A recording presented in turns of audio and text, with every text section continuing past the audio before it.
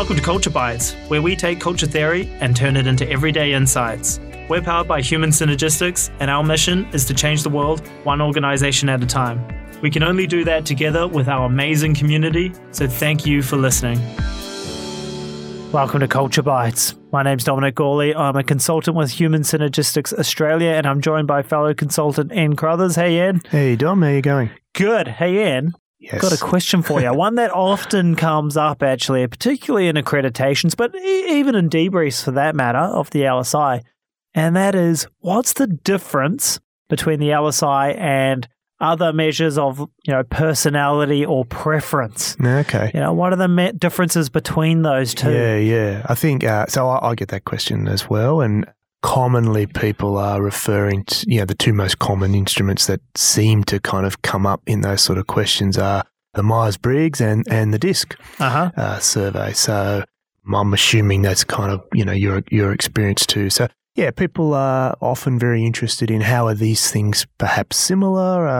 Are they the same? Are they measuring the same thing? Or in fact, are they very different? So yeah, I get asked that as well. And so the answer is that they're different. I think where people get confused maybe and where the question kind of comes from is that, these instruments get used broadly under the same heading, within organizations. So it's broadly around development, personal development, people's growth and opportunities for learning, and so they often sit, as part of broader management development programs, leadership development programs, and so that's true of the LSI, but it's also true of, Myers-Briggs and DISC. So sort of broadly you see them applied in the same sorts of contexts, I think, within organizations and hence, that's sort of where the question comes from and the potential confusion. So, but for me, largely that's where the similarity ends. So yes, they all have a role, but we are measuring different things, and so whilst broadly they sit under that heading of, diagnostic tools or tools for development, that's sort of largely where the similarities end. So we're measuring effectively, different things here. So when we think about the Myers-Briggs type indicator, MBTI, and we think about DISC, essentially they are working with trait theory or based on trait theory. And so what we're trying to tap into there is kind of, things that we arrived on the planet with. They're sort of innate, innate personality traits almost, and so the key difference, therefore, between those instruments and what they're measuring, what they're showing us, and the LSI is that if it's a trait theory-based tool, it's fixed. This is kind of how we've arrived on the planet. It's almost in our DNA. It's measuring kind of fixed preferences that sort of just make us or contribute to making us, who we are. But they are, fixed. So in other words, if we do the Myers-Briggs instrument, at age 28, and we do it again 20 years later at age 48, it should come out the same, essentially, Same with DISC, So, of course, the individual kind of scores might vary a bit. But broadly, if I am an INFP, as per Myers-Briggs, then that's what I'm going to be. If we test it again 20 years later, that's what it'll be. So it's kind of giving you a window on kind of fixed traits that are somewhat, innate, and that's entirely useful. That's very helpful information, but it's not what the LSI is measuring. Yeah, and so, because people are interested in that kind of stuff, right? So introvert, extrovert, classic one, right, that everyone seems to know or refer to, big picture, detailed, all those kinds of continuums or traits that people seem to have. And look, can they change it around the edges? Yeah, I think you probably can, right? An introvert can learn to do a bit more extrovert stuff. But where do they get their energy from? It's kind of going to be the same, and that's by and large fixed. Yeah. And so, we talk about it sometimes, the iceberg. The analogy of an iceberg, and I think deep down in the iceberg is your DNA, and then somewhere above that is your personality. The LSI is a little somewhere above that, right? Where it's closer to that surface, the LSI 2 is above the surface, right? It's what other people see. Yeah. So that's right. So to sort of make the comparison then between the trait theory stuff and the LSI. So the LSI is measuring essentially learned ways of thinking and behaving. Okay, so it's not necessarily, A, it's not necessarily fixed, and B, it's stuff that we've kind of learned to do, or ways that we've learnt to think, that have sort of evolved over the course of our lives, so they're not necessarily innate. So it does sit on top of, the qualities and characteristics that we arrived on the planet with. So it's kind of the innate stuff plus, if you know what I mean. So it's that, it's the innate stuff, but it's also, the layers that have been added on to that during the course of our lives, the things that we have learned. So it's not to say, when we're looking at LSI, kind of what, you referred to it then, with the iceberg thing, that the kind of stuff that just sort of, it makes me who I am deep down in terms of preferences, that's in there. That's in there, but the LSI is that plus. It's all the things that we've learned throughout the course of our lives. And so this is the whole, people do what they do for a reason. We often talk about, and it must work for them at some level. And so people have had experiences in their life, and that could be from childhood, adulthood, teenage years, working life, whatever, last week, whatever. And that's going to impact on the way we think and the way we behave. The interesting thing for me about that, and I think it's where you're going, is if we can learn one way, we can actually learn a different way. Yeah. It's not fixed in the same way. Yeah, that's it. It's maybe a silly example, but, when we were talking about, the Myers-Briggs stuff a minute ago, of course, people who have a preference one way over the other, so like my preference is, introversion over extroversion kind of stuff. It doesn't mean we can't develop the skills that I can use, in the other way, But it's still, if we were measuring, it's not my preference. Yeah, we'd still sit there. So the example I sometimes think of when I'm thinking about those sort of instruments is sort of preference over left-handedness versus right-handedness, right? Mm-hmm. So, it's just an innate kind of preference, when we're a kid and we first grab for a crayon, we just seem to grab it with our left hand or our right hand. There's no sort of other explanation to that other than there's some kind of innate preference to do it, right? And so we don't have to go, maybe I'm showing my age here, right? But we don't have to go that far back in time within Australia anyway, in the education system, where kids who had a preference for left-handedness were actually taught to write with their right hand. This definitely happened, at my dad's era, that's what they did. Kids that coming through school, kindergarten or whatever, regardless of what was the hand they were grabbing their crayon with, the teachers were getting them to write with their right hand. That doesn't happen now. That's a long time ago. But my point is, that's an example of the kids learning to write with their right hand. And so that, within a relatively short period of time, they're very accomplished with writing with their right hand, right? But if we could tap into what is their preference, it would still come out as left-handedness. Yeah, gotcha. Right? And so that's kind of the difference. It's looking at innate preferences, that you just sort of arrived with, when you started your journey in life, that was you sort of stuff. But the LSI is that plus, the things that we've learnt on our journey, So it's really just the learned ways of thinking and behaving as opposed to measuring something that's fixed, innate personality traits. Here's why I get excited about the LSI, because personality and preference, it's interesting to know, particularly to know other people's in the team, So how does Ian like to receive information? Yeah. Does he want to go away and think about it? Does he want to talk out loud, think out loud? That's all interesting stuff to know about others. But it's kind of fixed, right? And I feel like it puts people into a bit of a pigeonhole, Yeah.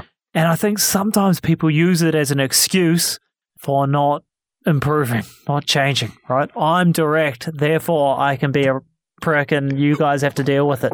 Do you know? Like people literally kind of say that, that's just my personality and deal with it, And so it's kind of the world has to adjust to me, because this is who I am. Yeah. Whereas with the LSI, what I like about it is it's more of an invitation to grow. Here's a snapshot in time of some of the ways you're thinking and some of the ways you're behaving today. but we've learned to think and behave in that way, and we can learn another way if we want That's to. it, yeah. You know, so it's all more about it's an invitation to actually learn, grow, and develop. Yep. And that's why I think it's more effective for development exercises, because it's actually about developing, right? We want to learn and grow and be better and be more effective at what we do. Yeah.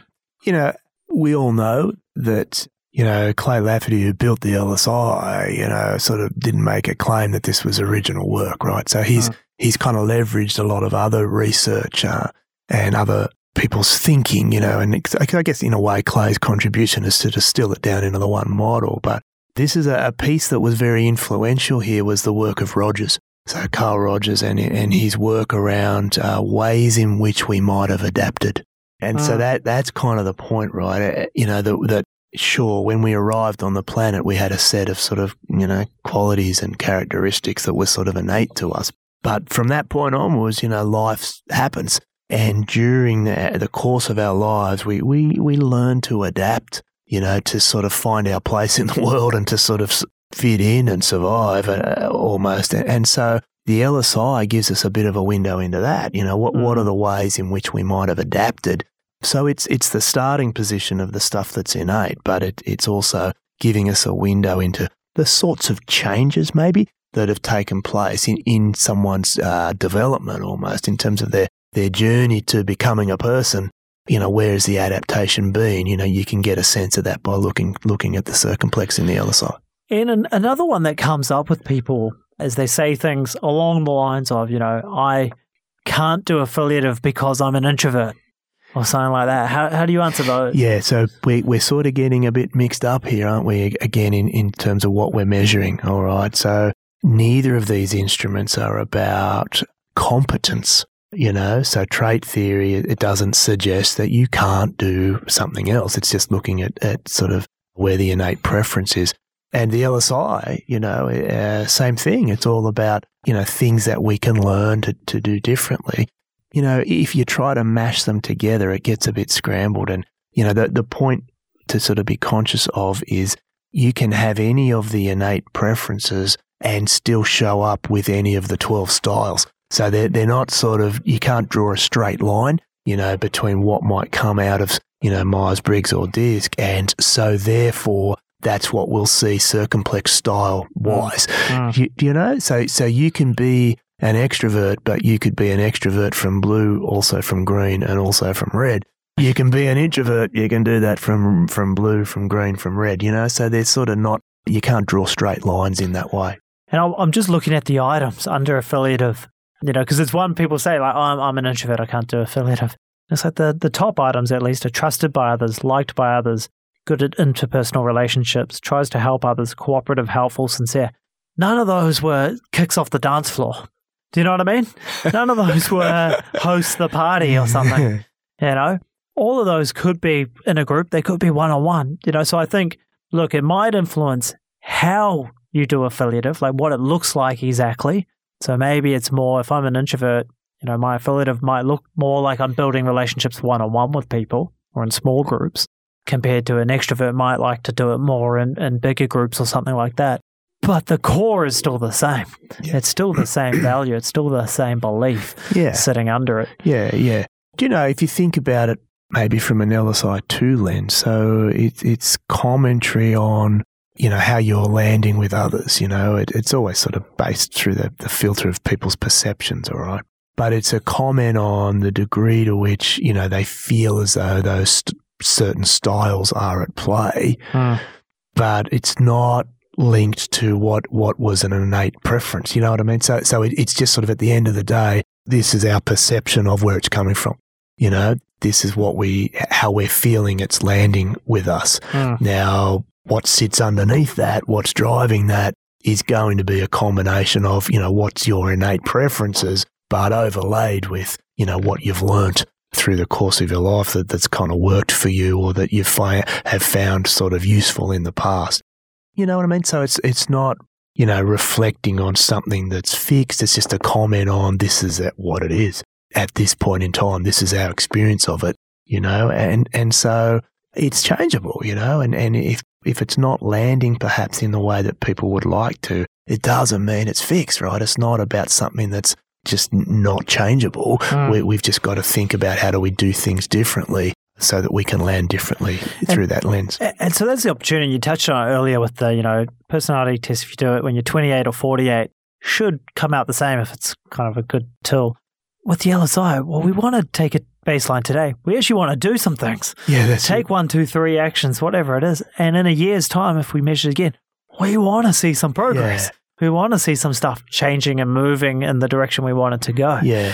It's you've sort of touched on the notion of test, retest reliability almost, So when we think about reliability of diagnostic tools like this, there's a number of dimensions to it. You can assess it from a couple of different angles. Something like, Myers-Briggs and DISC, that would report to have a high test, retest reliability, right? So we do the thing in 1985 and we do it again in 2015. Should be the same if it has a high test, retest reliability.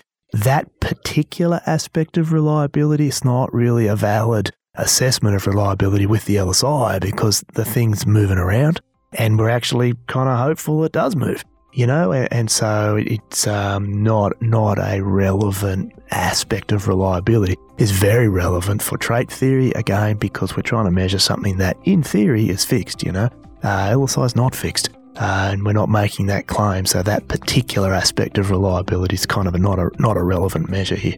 Awesome. Thanks for those insights, Ian. Obviously I'm biased, right? Obviously I'm strongly biased, so take it with a grain of salt. But to me, the personality stuff is interesting, but it's with LSI, it's the invitation to learn, grow, and develop, and actually make some changes and be more effective. And to me, that's the exciting part. Yeah. That's why I kick the sheets off bed in the morning and, because we can make a difference, right? Yeah. We can change stuff. To me, that's exciting. So that's why I love it. Sounds good, Dom. All right. Thanks, mate. Okay. Thanks for listening to this episode of Culture Bites. If you enjoy the show, remember to subscribe on iTunes, Stitcher, SoundCloud, or wherever you get your podcasts. Also, leave us a review. It helps other people to find the show. If you have a question you'd like us to answer, email podcast@human-synergistics.com.au. We'd love to answer it. This podcast is copyright by Human Synergistics Australia. All rights reserved. To learn more about what we do, visit human-synergistics.com.au.